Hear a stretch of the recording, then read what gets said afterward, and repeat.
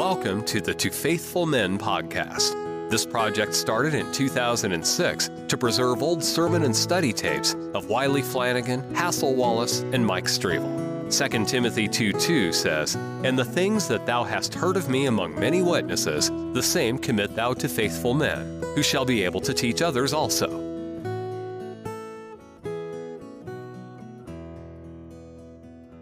Now then we come to verse 18, to the church at Thyatira. Thyatira was the, most unimportant village, cities in this whole group. Maybe Philadelphia was a close runner-up, but there's more said, more written to the church of Thyatira than any other church. And dispensationalists tell us that this represents the papacy, age of the papal domination.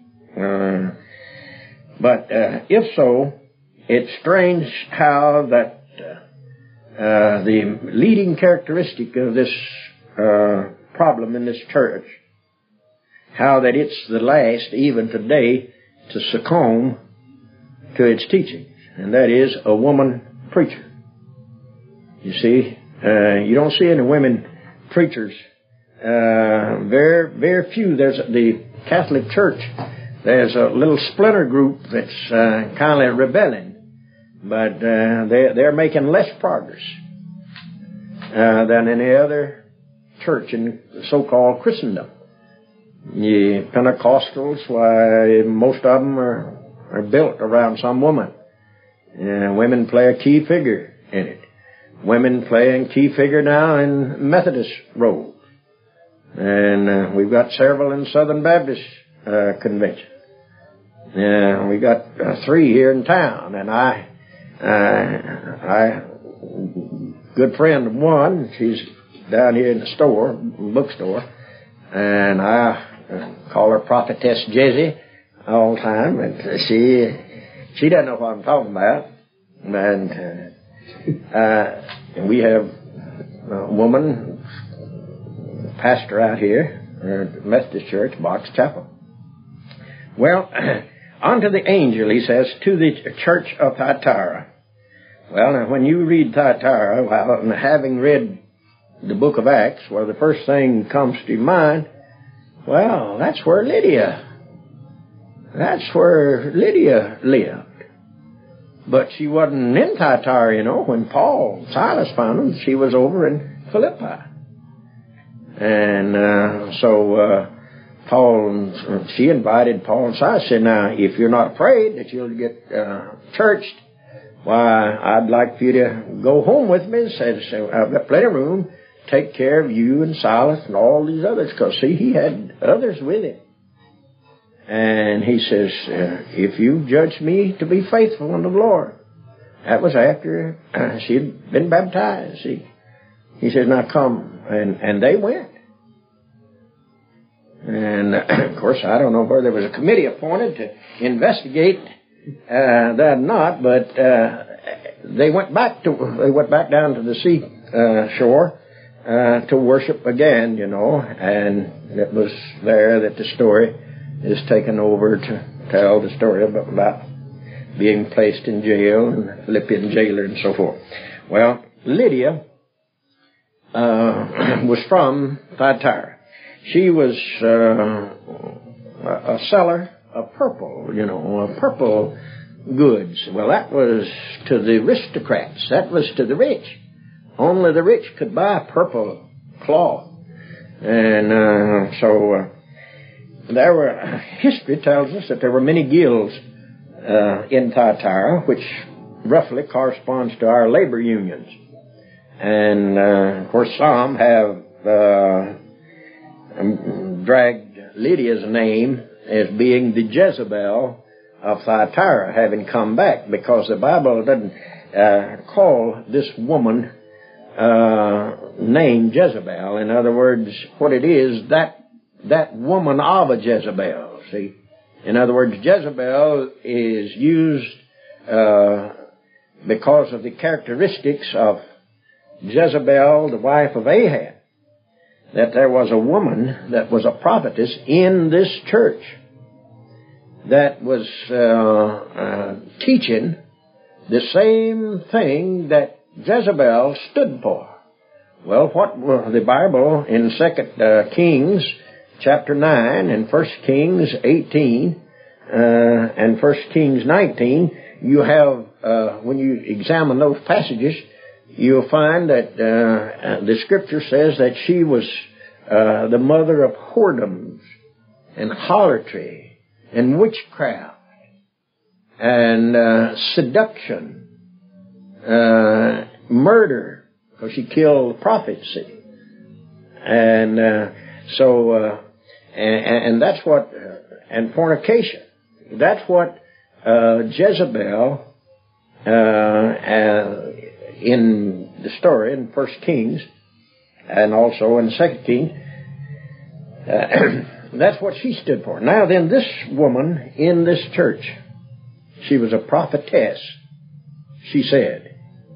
And there were some in the church sided with her, believed that she was doing the right thing. All right, now let's read.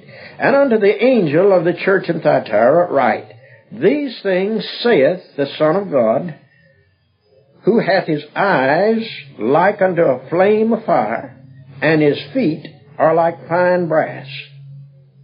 Now, brother, that's the maddest Jesus ever got, when he saw a woman standing up in the church preaching, teaching. See? Prophesying. His eyes are now as a flame of fire. He says, I know thy works.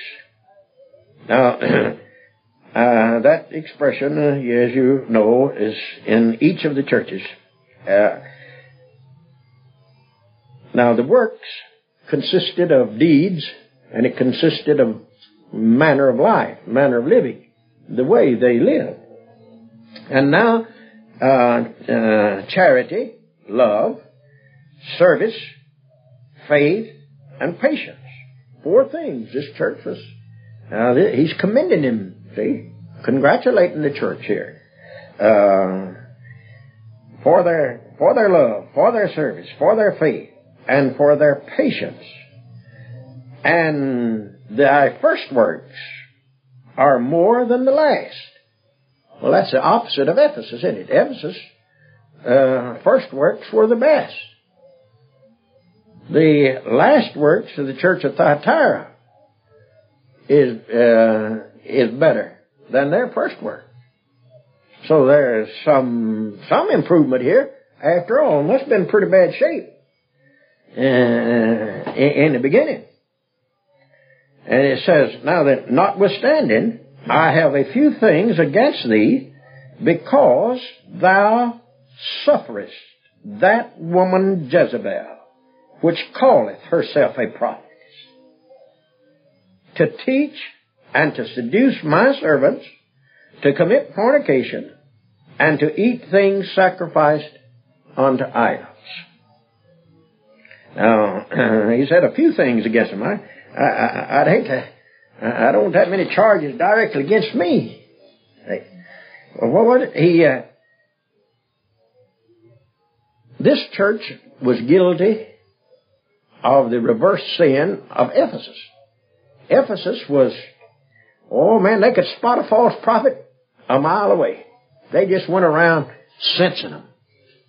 Boy, you come through the door of the church, boy, instead of frisking you for a gun, they could size you up, tell you what you're going to preach before you got up and stand, see? And their committees were sharp. That was in Ephesus. But in doing so, you see, they lost their first love, and they lost it all. Hunting. And yet they were supposed to try the spirits. That's a command. That's what John, the same writer, tells us. 1 John 4:1, try the spirits. All right.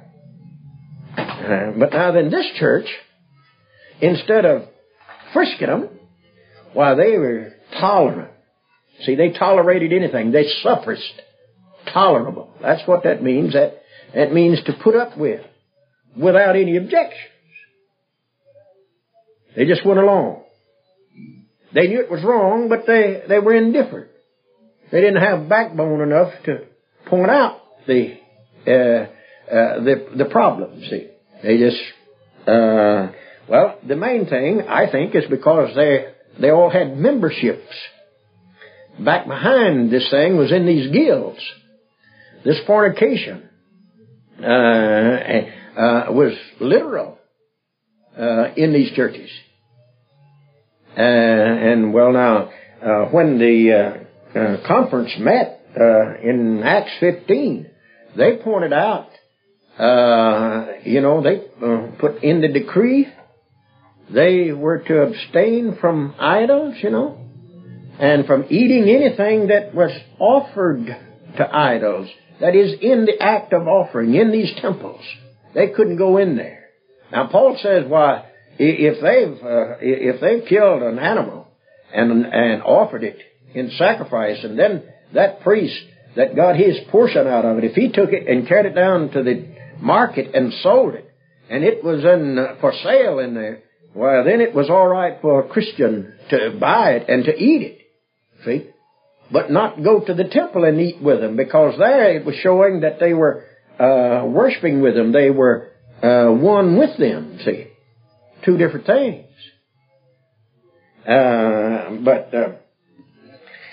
So here the problem, thou sufferest that woman who calleth herself a prophetess.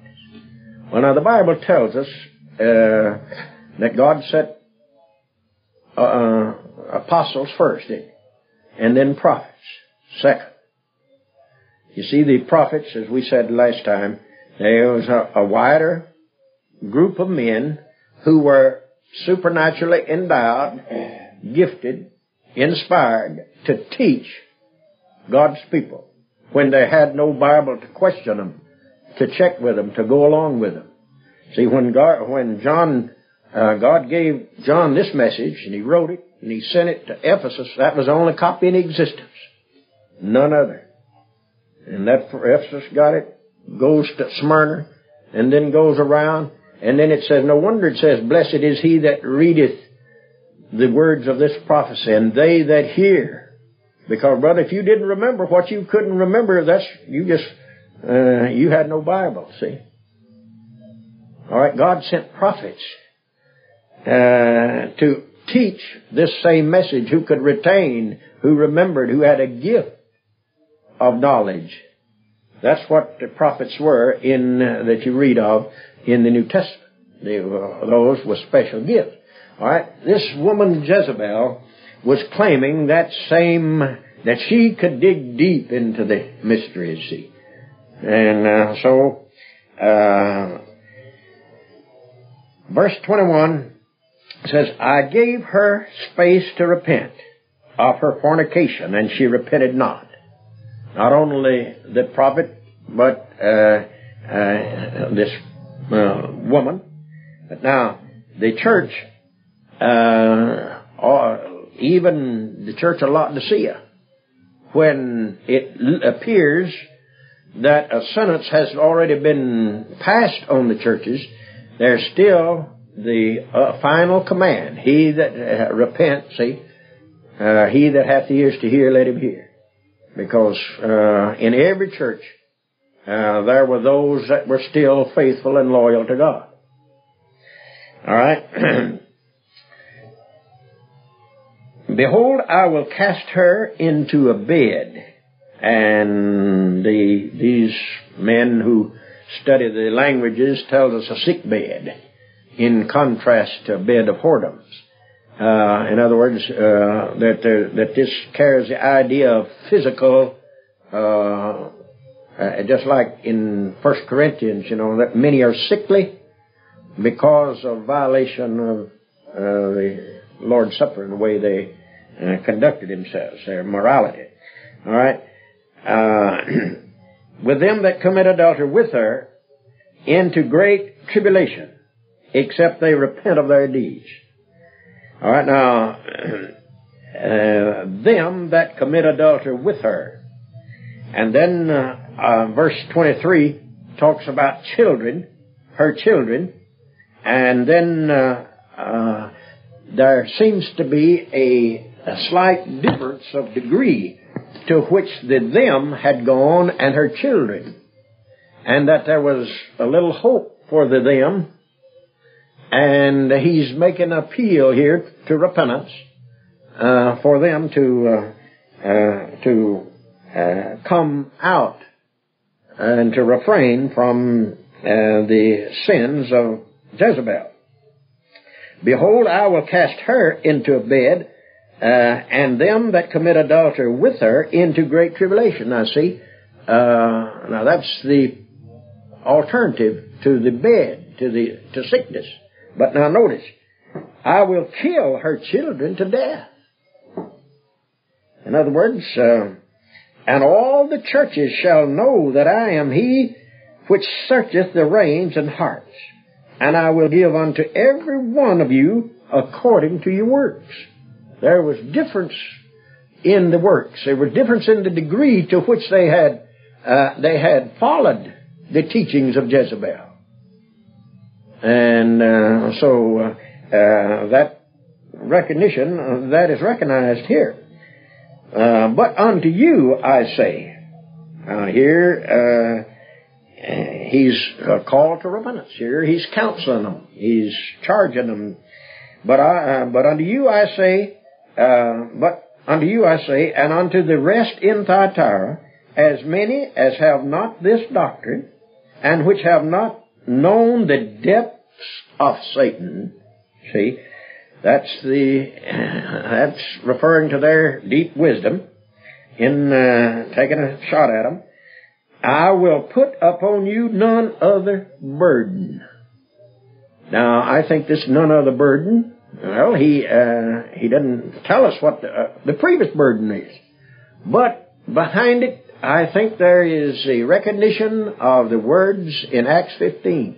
What did James say? We will put no greater burden upon them than was necessary. See? In other words, he said, all that he wanted to do was to not eat blood, not eat animals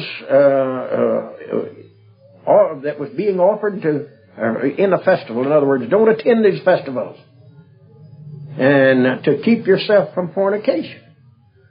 Well, now, in our land, at least a few years ago, that would shock a man a lot more than it would now. It used to tell a child of God, or to even suggest to him in this age in America, that it would, well, now since you've joined the church now, well, now you ought not to indulge in this sin. See, well, they know better. See, I mean that we take that for granted, that a man is living a much better moral life. But now, back in those days, these people came out of heathenism. They came out of these pagan temples where that was part of the worship service. Brother, that was as much of it as anything else. And now, when Gentiles, when James and Peter and Paul and all of them got together, and here was Peter telling them that, well, now the Lord has granted repentance to the Gentiles, salvation. And he told them about Cornelius and so on. And, well, now then, all right, let's write down here, all right, let them keep themselves from, we don't want to put any greater burden upon them, see, than to, just as we've always done, see, and the churches was accustomed to doing what they said, so it wasn't a burden after all. But this expression reminds you of that, or else apparently has no other. I mean, we have no other way. I don't think of turning to find the meaning, but that, because it coincides with it in content. But that which ye have already, hold fast till I come. All right. The expression, till I can, hold fast that which you have. In other words, the truth that you're holding to, the faith, the patience, the service, the works, your last works, which were greater than your first. Hold that fast. Continue. Keep on holding. Keep on doing. Keep on clinging to your first work, see? To these works. All right? And hold fast till I come. Now, I think that's a reference to His future coming. When He comes back the second time. That's the theme of the behold, He cometh. That's the theme of this over in verse 7. Behold, He cometh with clouds. All right? Now, the postmillennialists will not accept that interpretation. They have it. They'll tell you that means, must find its meaning in coming in judgment. I'll come to judge this church. See, but now who is telling this? Wasn't John saying, "Behold, till I come"? It's the Son of God in the only place in the book of Revelation that you find this expression, Son of God. Jesus refers to Himself. These things saith the Son of God, who hath His eyes like unto a flame of fire. Now, 5 times in Revelation you're told that God is the Father of Jesus. But this is the only time that you have the expression Son of God. And now then here in verse 26 we have the promise. He that overcometh and keepeth my works unto the end, that's when He comes, to him will I give power over the nations. Now notice, this is not given power over the church. It's not over a group. To him that overcometh, I will give power over the nation. You see, in time past, Catholicism as well as Protestantism have used this verse to support all sorts of wicked schemes to exercise control and authority over people, religion, their lives, states, and they demand their loyalty. You think the loyalty that Jones demanded, why, that's not a drop in a bucket as compared to what Catholicism done in time past. That is, in demanding loyalty without knowing anything. You're not to know, you're not to question. The church knows best. And they still preach that today in an enlightened age. That they are the interpreters of the Bible. You take what we say. See? And so they've turned this passage to that to suit their end, you see. But I will give power over the nations when? Hold fast till I come. To the end. That doesn't apply. You could be ever so faithful to God today, and you wouldn't have the right to go up here and say, "Now look, Jimmy, you move over. You go on back and stir the peanuts a while, and I'm taking over." See, and this doesn't give you power to rule any nation.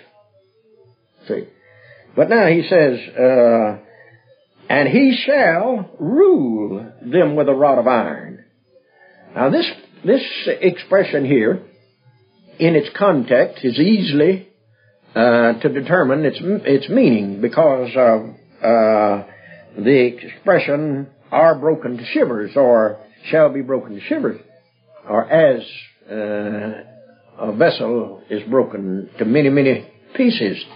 But the word itself simply means here, it means to tend. It's the same word that John used in the 21st chapter of John, verse 16, when he says, "Simon,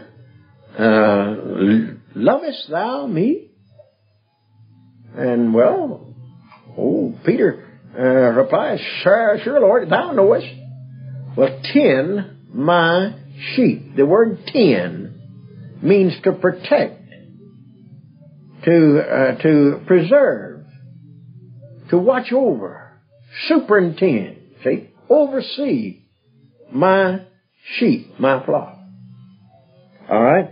And then in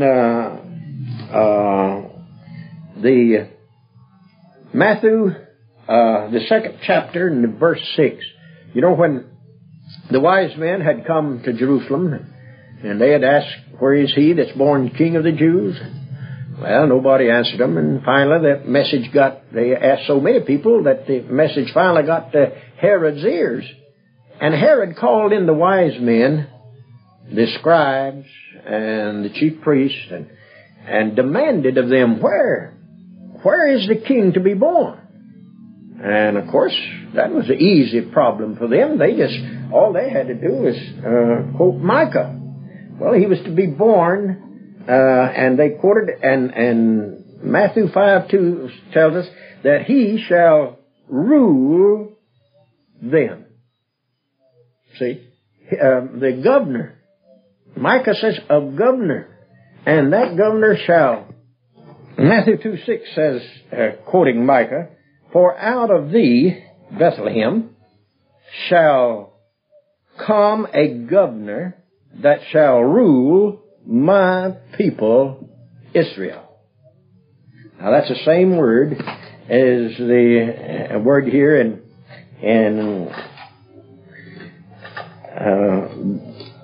verse 27. He shall rule them with a rod of iron. But now notice that even a shepherd was a sovereign over the sheep. When that sheep even, you see, the reason I point this out is because amillennialists, they like to point to this and say that, make fun of us who believe that Christ is going to rule and that we are going to rule with Him, and rule nations, see, with a rod of iron, so to speak, from this standpoint. Showing, which all it means is to show that absolute authority and power resides in Christ, and then Christ has given to His children, the overcomers, that we are to reign with Him, see. And so they tell us, there's no such thing. That a lot of dispensationalists quote this, all right. That, all right, we're going to have a baseball bat in our hand, you know, and we're going to conk this man over the head if he don't do what he says, see. Now, of course, that's misrepresentation of the teaching of the Bible. But a shepherd led his flock, and he didn't have to ask that old ram, where you want to go today? You want to go up the hill first, or you want to go down this way? That shepherd carried those sheep where he wanted them to go. And when he stopped them. And they grazed where he said graze.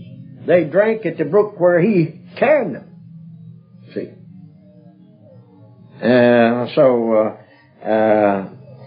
All right, now to show that complete authority is invested in Christ and in the overcomer, because this is emphasizing the overcomer, see. As the vessels of a potter shall they be broken to shivers. Now what's he talking about? Nations to be broken to shivers. Before he would rule, see.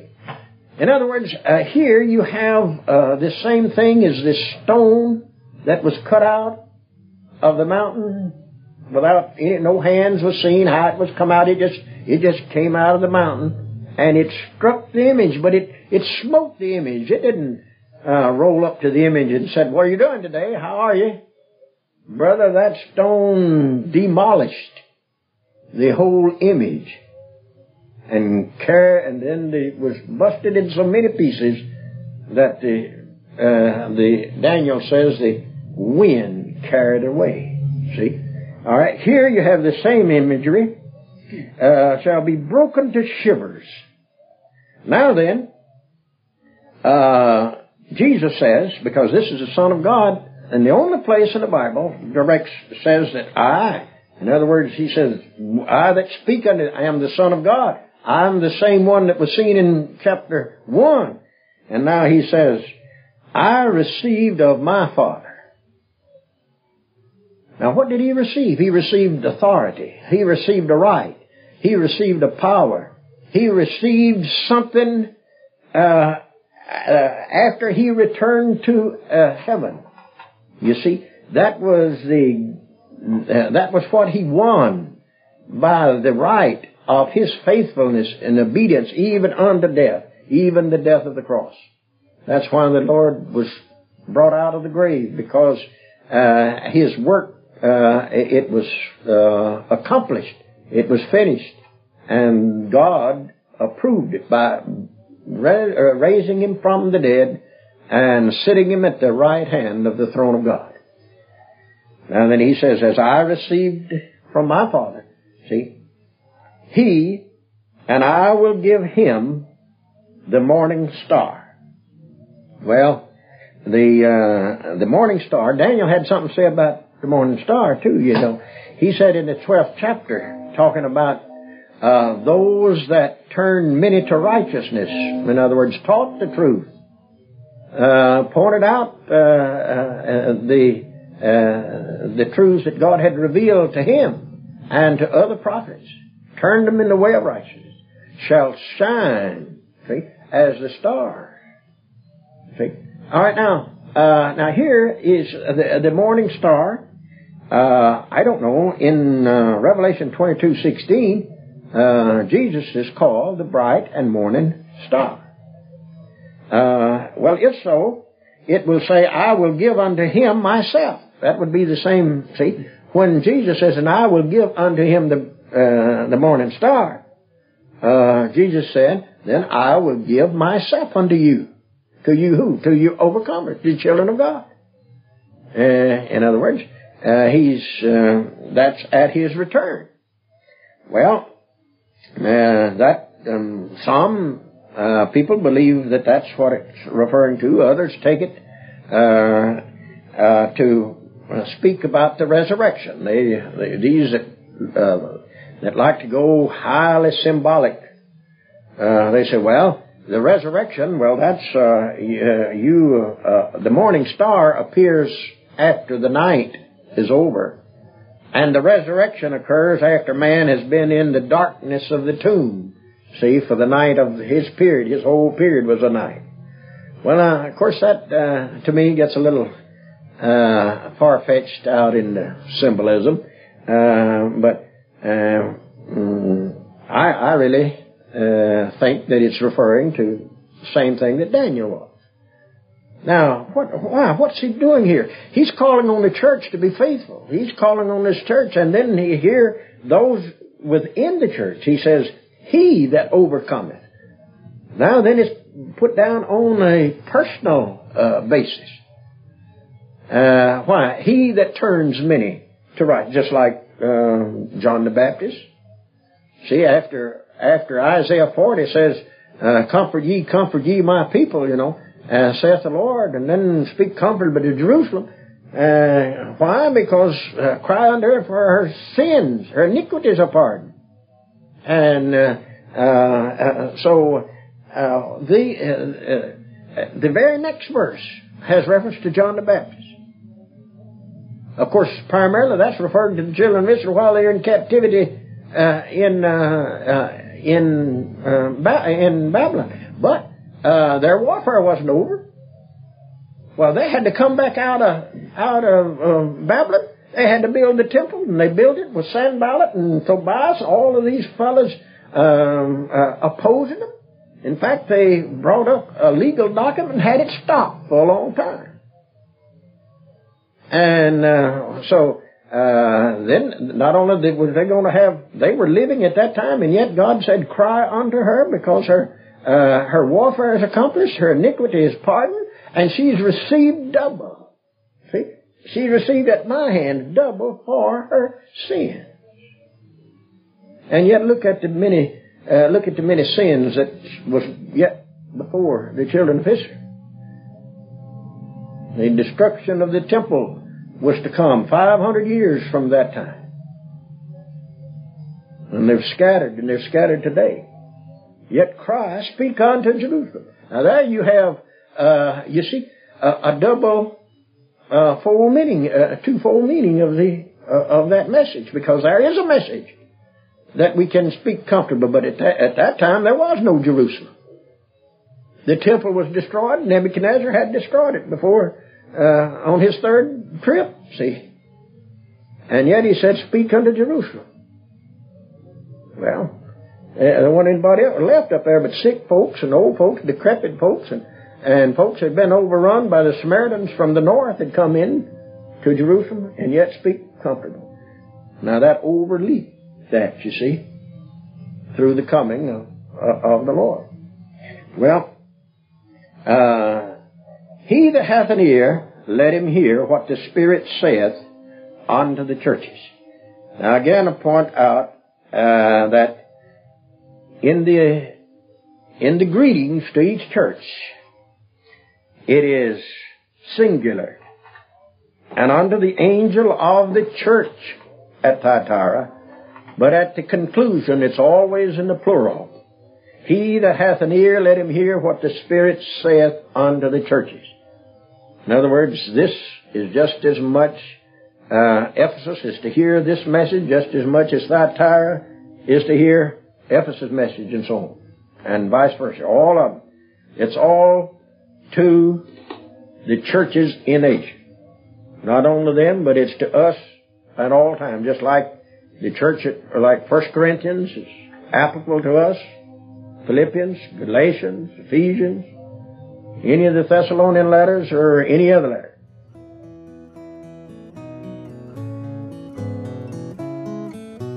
Thank you for listening. Don't forget to subscribe and share with a friend. Be steadfast, unmovable, always abounding in the work of the Lord. For as much as ye know that your labor is not in vain in the Lord.